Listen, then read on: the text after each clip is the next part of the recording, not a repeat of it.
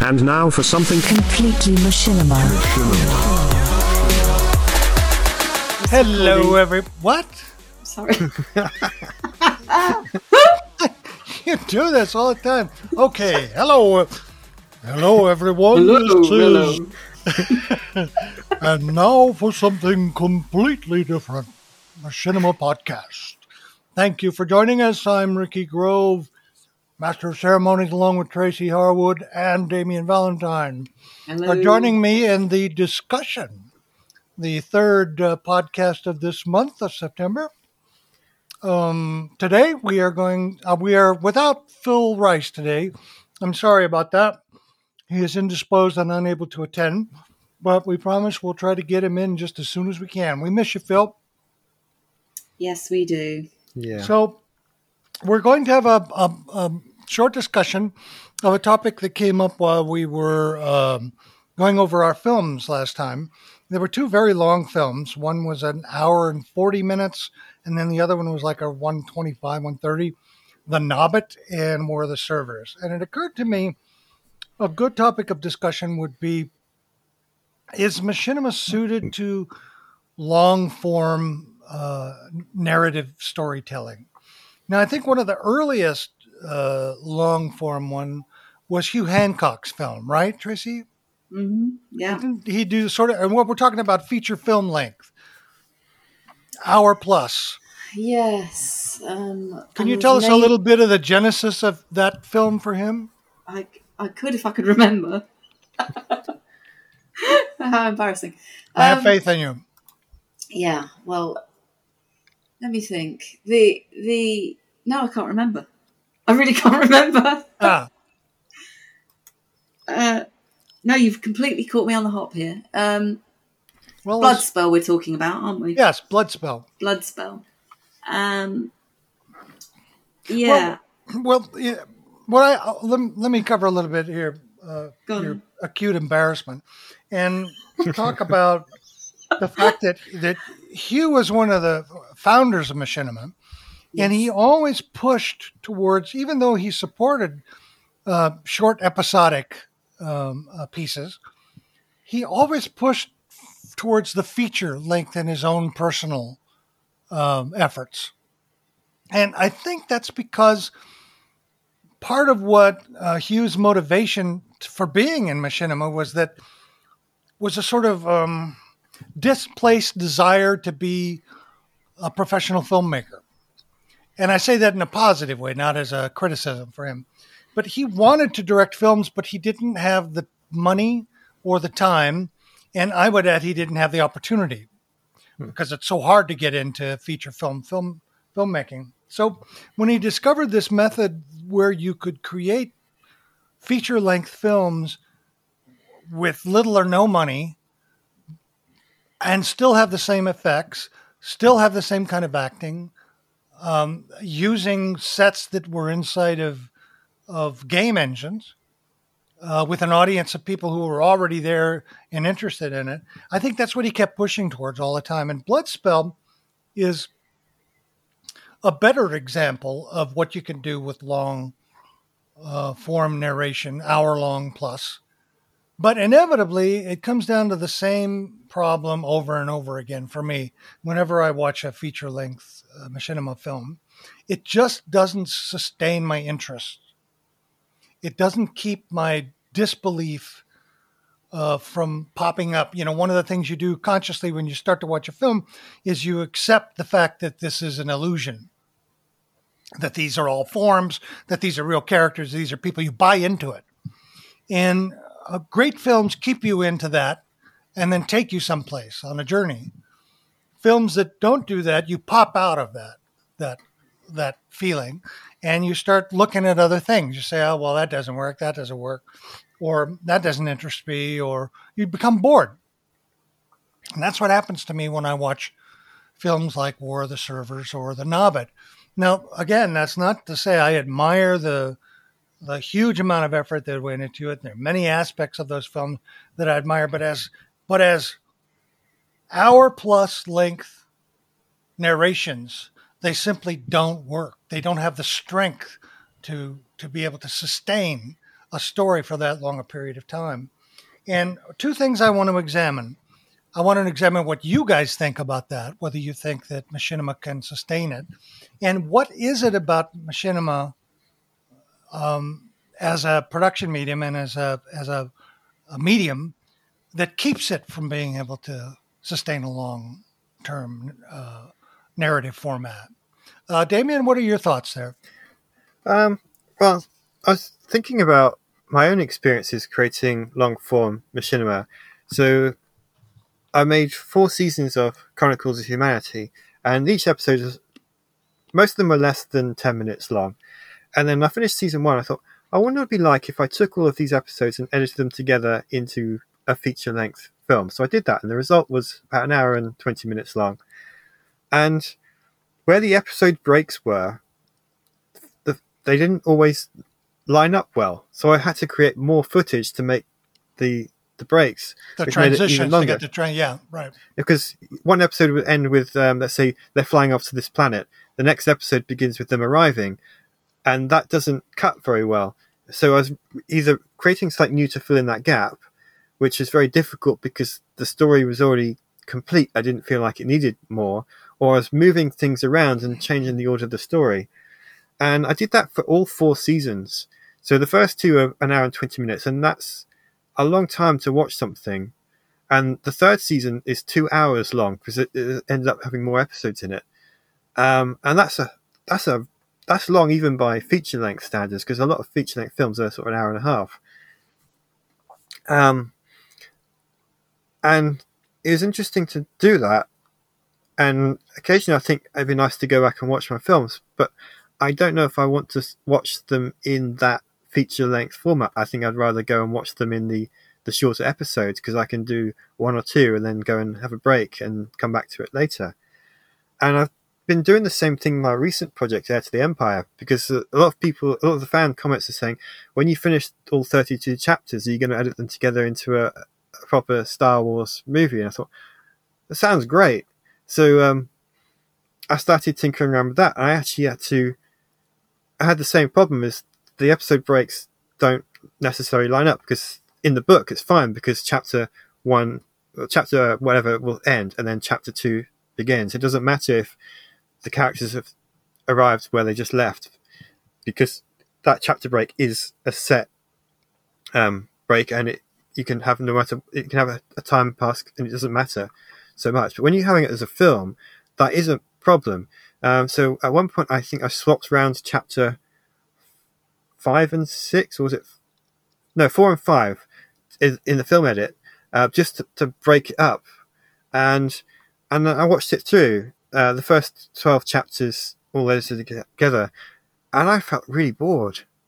Maybe it's because it's my own film and I'm very familiar with it, but it's because the early chapters are fairly slow paced, but they're fine to watch in those short segments, less than 10 minutes. But once you put several slow chapters all together, I think it's about at least half an hour of just solid conversations. There's no action at all.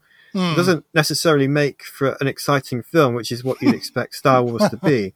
I mean, if it's a different kind of film, that's fine, but Star Wars is very action-packed, and so 30 minutes of solid conversation doesn't make for an interesting film. And then you finally start to get bits of action taking place, but by the time that you get to that, your attention's already wandering, and it's hard to stick with it. Well, what was your motive in stringing them all together into a feature-length thing to begin with? Well, with Chronicles of Humanity, I just thought, wouldn't it be great to say I've made a feature-length film? That was basically it. And I thought, I've got the footage, I can just do it. And then when I actually started doing it, I came across the problems that were involved with doing that. And what was the response? People seem to either, when I made it available publicly, the response was they didn't like it because it's animated, or they felt like it was too long, or they just didn't like the animation style, which is something that we've discussed before. Yeah. There are some people who say this is a great story, and they just enjoyed the story. They didn't care too much about the animation. They just did that. No one really compared it to the series version. So no one said, "I actually preferred it as a series," or "I preferred the movie edit." It's either they just gave me feedback on that particular installment as it was. They didn't compare between the two. So it might be interesting to put both out there and say, which of these do you like best? And with the Heir to the Empire, again, it's the fans asking, are you going to do this? So I thought, I'll see what I can do so far. And I worked out, that was about an hour and a half. And I worked out it's probably going to be a 4-hour film if I put all 32 chapters. I'm just guessing because I don't know. But based on what I've produced so far, I'm estimating 4 hours. I don't know. An hour and a half is already hard to watch. 4 hours. I struggle with Return of the King, and I love that film, the extended version of it. There's the halfway break in between. That's usually when I stop and then watch the second half the next day. Yeah. So I don't know if people I think what you should do is you should take all of your films, all of them, and put them together into one huge. See, there is this thing, isn't there? Binge watching. Binge watching, yeah. Binge watching, which is a legit thing now, I suppose. Yes, but isn't binge watching of episodes of TV series? Not binge watching of feature length films. Yeah, well, this is what I was going to say. Was I mean, some of the early machinimas and that were serialized, and I'm thinking here, Red versus Blue, which was the first one that really was serialized.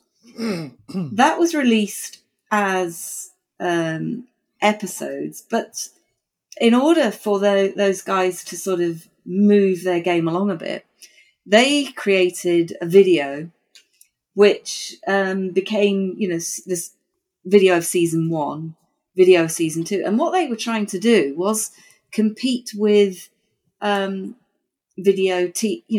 series which were cobbled together, really, weren't they? They were joined together. I suppose in much the same way that if you go back far enough to some of the the classic literature works, they were also released as chapters, weren't they? Episodes. Yeah, Dickens novels and exactly, and then put together, and we read them now as a whole novel, not a serialized thing. And I think that's where a lot of the desire to create serialized, or videos or one big feature length thing actually came from in the machinima world, was to try and emulate what was being done with other media formats that you were trying to compete with at the same sort of time. I think what changed the game was YouTube, and really nothing on YouTube could have that long form experience because you couldn't upload that kind of length of content, for one thing. So soundbite type content became the thing that everybody was used to consuming for many, many years, in fact. And it's only, I mean, when was the Dust channel released? Was that last year, the year before last? Oh gosh, it's a few years old now. It's 2 years old, is it? It's a few years old now. I can't remember exactly. It's not that old, but it's only when that sort of channel, this sci-fi, it's not necessarily machinima, and it's not necessarily live action, but it's a combination of animation, live action, all sorts of shorts. But by shorts, what they mean are 15 to 25 minutes sort of length. Well, that's long form for YouTube consumers, I think. Right. And now we are seeing even more longer form content being made available on YouTube because, for example, COVID has meant that, if people wanted to sit and watch something that was performed, they'd have to do it through a streamed channel. So people are now a little bit more used to watching longer kind of more feature length type content. Does machinima translate? I don't think it does, really. I don't think you want to watch hours and hours of something that's not interactive, do you?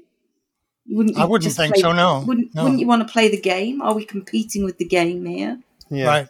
We're in that kind of hybrid world of, game film in this kind of consumer context, aren't we? And at some point, you're going to get bored with just sitting still and not doing too much, I with think your fingers on a keyboard, so to speak.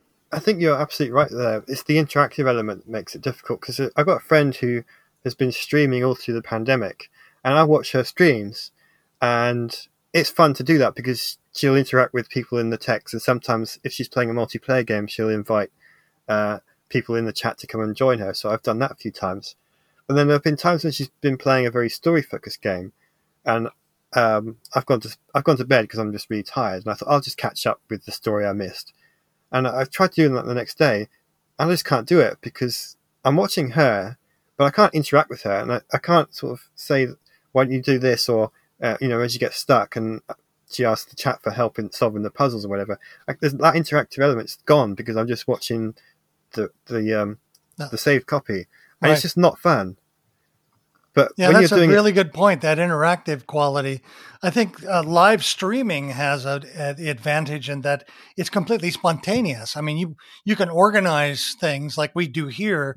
We'll organize notes and outlines and everything, but I don't know where it's going to go. I don't know where the conversation is going to go. So that provides an interest in itself. And that same sort of quality, I think you could recreate in short-term films. Because on the production side, it's much easier to do a 5 to 10 minute segment than an hour and a quarter length film.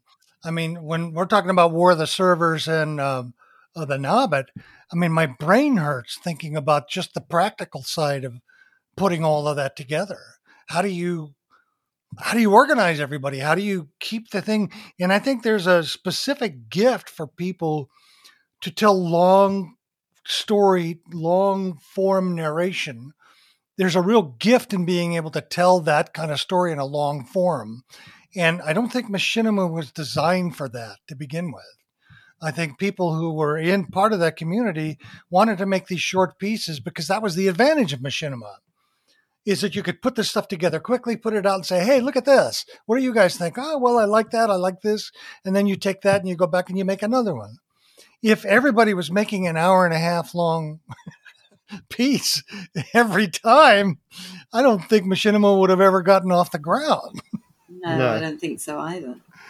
I mean, Red versus Blue was a series of, what were they, 2 minute long pieces, and they were edited kind of largely together, or pulled together in their season videos. But they would be the first examples of it, I would imagine, of Machinima, certainly. And I remember those season videos because I got into it just as season 2 was about to start, so I watched the season video of 1. Mm-hmm. And even though they edited all those episodes together, it was still less than an hour, which made it manageable. Yes. When I did it, it was an hour and a half, which is too much, I think. Yeah. So I don't know what happened with the later. I know that Red versus Blue, the episodes did get longer as time went on. So I imagine those season videos grew in length as well. So I don't know what happened later on in the series, but I imagine that they became quite lengthy. Unlike a lot of Machinima creators, they were so prolific, and their audience was, I mean, their audience grew so quickly, didn't it? Yeah. So they managed to shift and change their audience as they were developing it, and they were the ones that created demand for it. So they could do what they like, but most Machinima creators are not the likes of Rooster Teeth. They have to work very hard for their audience. Right. Yeah. And you have to pitch into what your audience expects to a certain degree. Mm-hmm. And be aware and be cognizant of who that audience is and how you're going to at the end of the day, people have so much choice now with what sort of content they can watch. What you're fighting for is share of eyeballs, really. Yes, yeah. Share of mind, share of eyeballs. Hey, I have a question. I have a question for both of you. Do you think that early Machinima was more, in terms of filmmakers' choices to tell stories? Do you think they were more influenced by cinema, traditional movies and television, or the cutscenes and gameplay of the game that they were choosing? I would say the films and TV series they were watching. Because in those early days of Machinima, the cutscenes in games weren't that great. It was only when sort of BioWare really started pushing for the cinematic look in their games that other developers thought, actually, that's a good idea. We should do that. Oftentimes you'd get very static cameras and the characters would do things, but they wouldn't move around. You wouldn't get close-ups of the characters' faces or whatever the action was. It would just be, it may change brief from one angle to another, but you're still getting long shots, and it doesn't feel like it's really pulling you in as a film viewer. It's just they needed somewhere to put the camera, and that's the place they chose because you can see where they've positioned the characters and the room, and that's it. So I don't know if those early cutscenes inspired people that much. I don't think it was cutscenes. I think it was film, but it very quickly became something more than film. Not least because where you could put the camera wasn't where you would put it if you were creating film. So I can remember people like... the reason I think film is the main influence is because Paul Marino, Frank Delario, most of those guys came from film and camera work. And I remember them talking about, why camera work is so different in machinima. Because you could put, say, for example, you could put a camera in the air where you could never put it in a real film. Or you could get an angle that you could never create in a live shot, right? Or tracked in a way where the camera could go through the scenery, in a way that they could never do that before, and switch between perspectives and what have you. And I think it very quickly became something that was completely different to filmmaking, but inspired by filmmaking and inspired by what you could do in a game, really, in a 3D virtual environment. And that's why I think the rest of the world is now catching up on the use of 3D virtual environments. But it's something that machinima creators have done for years. Yep. Certainly. And NVIDIA's Omniverse is a nod towards that way of working. Absolutely. And so is Unreal. But, Unreal came from a game engine and is now so much more than a game engine. It's the rest of the world demanding that kind of ability to work in that way that they've tapped into. Speaking of Omniverse, about a year ago now, when NVIDIA announced the new range of graphics cards, they did because obviously they couldn't do a live presentation. They did. The guy was in his house, in his kitchen, and he was showing off the graphics cards. They revealed only recently that kitchen wasn't real. That kitchen wasn't real. It was generated in Omniverse, and they didn't want to tell anyone just to see if anyone would notice it wasn't real, and no one did, as far as I know. And even, I think, 16 seconds of him, he wasn't real either. They used a CGI version of him, just to test it out. And again, no one noticed. Yeah, I thought that was a witty joke on everybody. That was great. Yeah, I think that was quite funny as well. Yeah. So if machinima is primarily better suited to a shorter format, why do people keep making feature-length movies in machinima? I think it's the fans of films, and like with Hugh, like what you said with Hugh, they want to be able to produce a sort of feature-length film, but they don't necessarily have the resources to go out and do a live-action one, so that they're turning to machinima as a way of producing content, and then they're realizing, well, actually, I could just produce a lot of content and make this feature-length film that I like. And it doesn't necessarily work. Hugh was a real frustrated filmmaker, wasn't he? Yeah.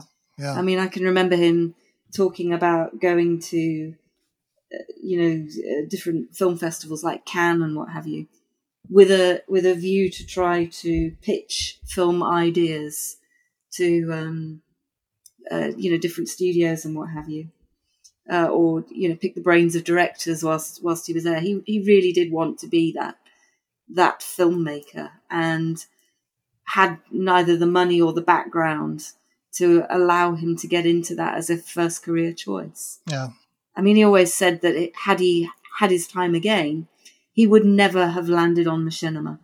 would never have used it to create his works, because it's just in the end generated too many problems at the business end of it, not the creative end of it, but the distribution end of it just restricted what he could then do with the work. Yeah.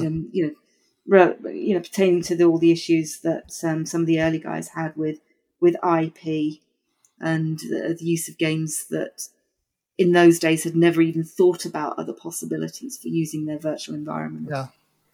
Do you think perhaps there's a desire to use the machinima feature film as a kind of calling card, as a kind of sketch for what you can do as a filmmaker? Yes. We do see that a bit. I mean, we talked this last week about Robert Stoneman's work, for example. I mean, he's a cameraman and has worked on things like Pirates of the Caribbean and Fast and Furious just recently, and one or two others. He's a professional cameraman. He's not necessarily a CGI, creative in his day job. Machinima is something that he does on the side, seemingly. Yeah, as being a cameraman. Just it's kind of interesting, I think, that how people and again, COVID, I think, has pushed people to be very creative during lockdown. Yes. I mean, we've reviewed some amazing films that people have just cobbled together in their sitting rooms. I mean, do you remember the not the Mandalorian rap, but the Baby Outlaw? Oh yeah. Mando video. I mean, what a corking video put together in somebody's living room over a period of 3 weeks. Yeah. There's that guy that when one of my film was up for one of the awards, and he made a machinima film, and I still haven't been able to find a copy to watch, which is a shame because I'd like to see it. And he was a filmmaker. He did live action film, but because of COVID, he obviously couldn't. So he was also like playing video games, and decided to try out making a film out of one of his favorite games as a way to still continue making films when he couldn't do what he normally does. Yeah, because he's obsessed. Because he's obsessed with the pleasure of making stories using film. Yeah, and it's a shame I haven't been able to find a copy because I'm really intrigued to see what he has done. Yeah. We didn't mention an important film, or if we did, it could be Advanced Alzheimer's on my case, but I don't think we mentioned Ozymandias, Hugh Hancock's film. No, we didn't. And that, I think, is a different type of classic machinima that, I think Hugh made that as an experimental video in order to demonstrate the technology that he was working. Yeah. Things like when the hand pushes the sand aside and the sand actually moves. Yeah, it's like that's a struggle even now to be able to pull that off without a huge amount of work. But he was one of the earliest people to, and I love that irony. I mean, here's this guy who wants to be a filmmaker in the real world, in a pro world, and yet here he's creating these first time efforts in machinima that inspire people and tell them, because he was a leader, he's telling them, hey, one of the ways you can tell stories is to take literary classics and do something with them in machinima. Yeah. As a machinima film, it's awful, but as a way of sharing a possibility, I think it was great. Yeah. And Ben will review that for us as part of our this month in history. Oh, cool! I love that. He'll be doing the classics through the early days of machinima as well. Okay, Ricky, I was going to ask you a question. I mean, sure. Obviously, you have a professional background as an actor and a performer. How did you adapt to being a machinima creator, if you like? It was very comfortable. I had decided to leave television and filmmaking, and I was at home. I had a regular job as a bookseller which I've always had it.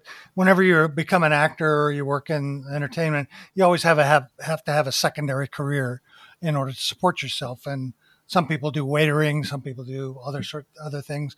My choice was bookselling. So I'd have my day job as a bookseller, and I'd come home, and I love to read, but I wanted something that was more involving with other people, collaborative. And I had heard about Machinima, and so I went on to machinima.com, joined and got on the forums. And there was a channel in which they were saying productions looking for help. And somebody posted a thing where they were working on a production in LA and they needed voice actors and help. I contacted them. We met physically first, and then the rest of the time it was emails, and that started the game rolling. I had always been interested in sound back through my theater days. I designed sound for a couple theater productions that I was involved in. I wrote a couple plays and designed the sound for them. And so I thought this was not only a good opportunity for acting, where I didn't have to worry about money. Money wasn't an issue. It wasn't a driving force. It was the love of doing it that people wanted to. But it also had an opportunity to do sound design. And so this same director who hired me to do or not hired me, but asked me to participate in the Only the Strong Survive. That was the first one. Jason Choi. And I said, well, I'd like to do the sound design as well. And so I did the sound design for that. And the acting turned out really well because we rehearsed a lot, which I liked. It was very similar to theater.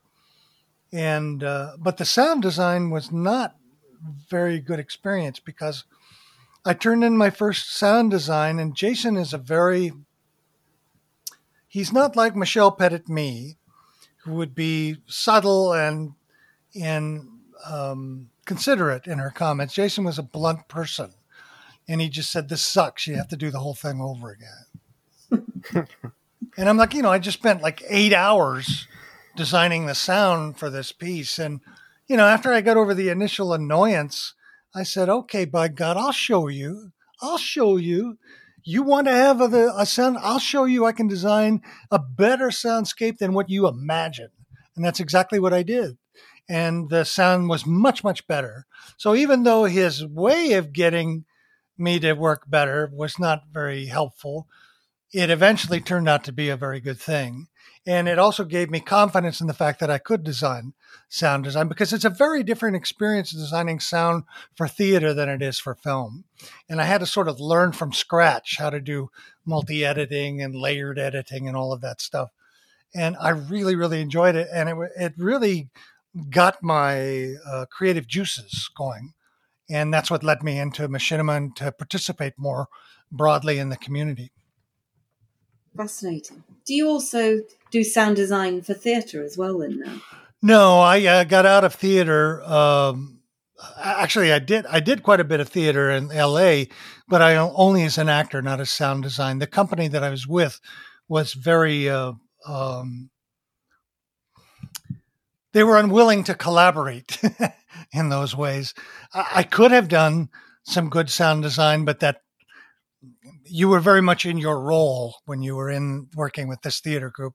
It was an experimental theater group called City Garage, and I really liked it. I did some of my best work there, but the director and her husband, who was the producer, were very regimented in their roles that people would play. They were very heavily into controlling how everything worked out. And in a way, that's a good thing for experimental theater work because it tends to be very sloppy. And their focus on getting everything detailed and laid out was just perfect. But I did do some other sound design for a couple other productions, 2 more that I did, and I really liked doing that. I wished I kind of wished I could have done more of it. But I did quite a bit of sound design for Machinima, and I'm very proud of it. Well, I think your whole contribution to the community has been hugely beneficial from all the years that I've seen you involved in in machinima. Well, thanks a from, lot. Way back in the early. Thanks a lot. early I days. sure love it, and I'm glad to be a part of it again.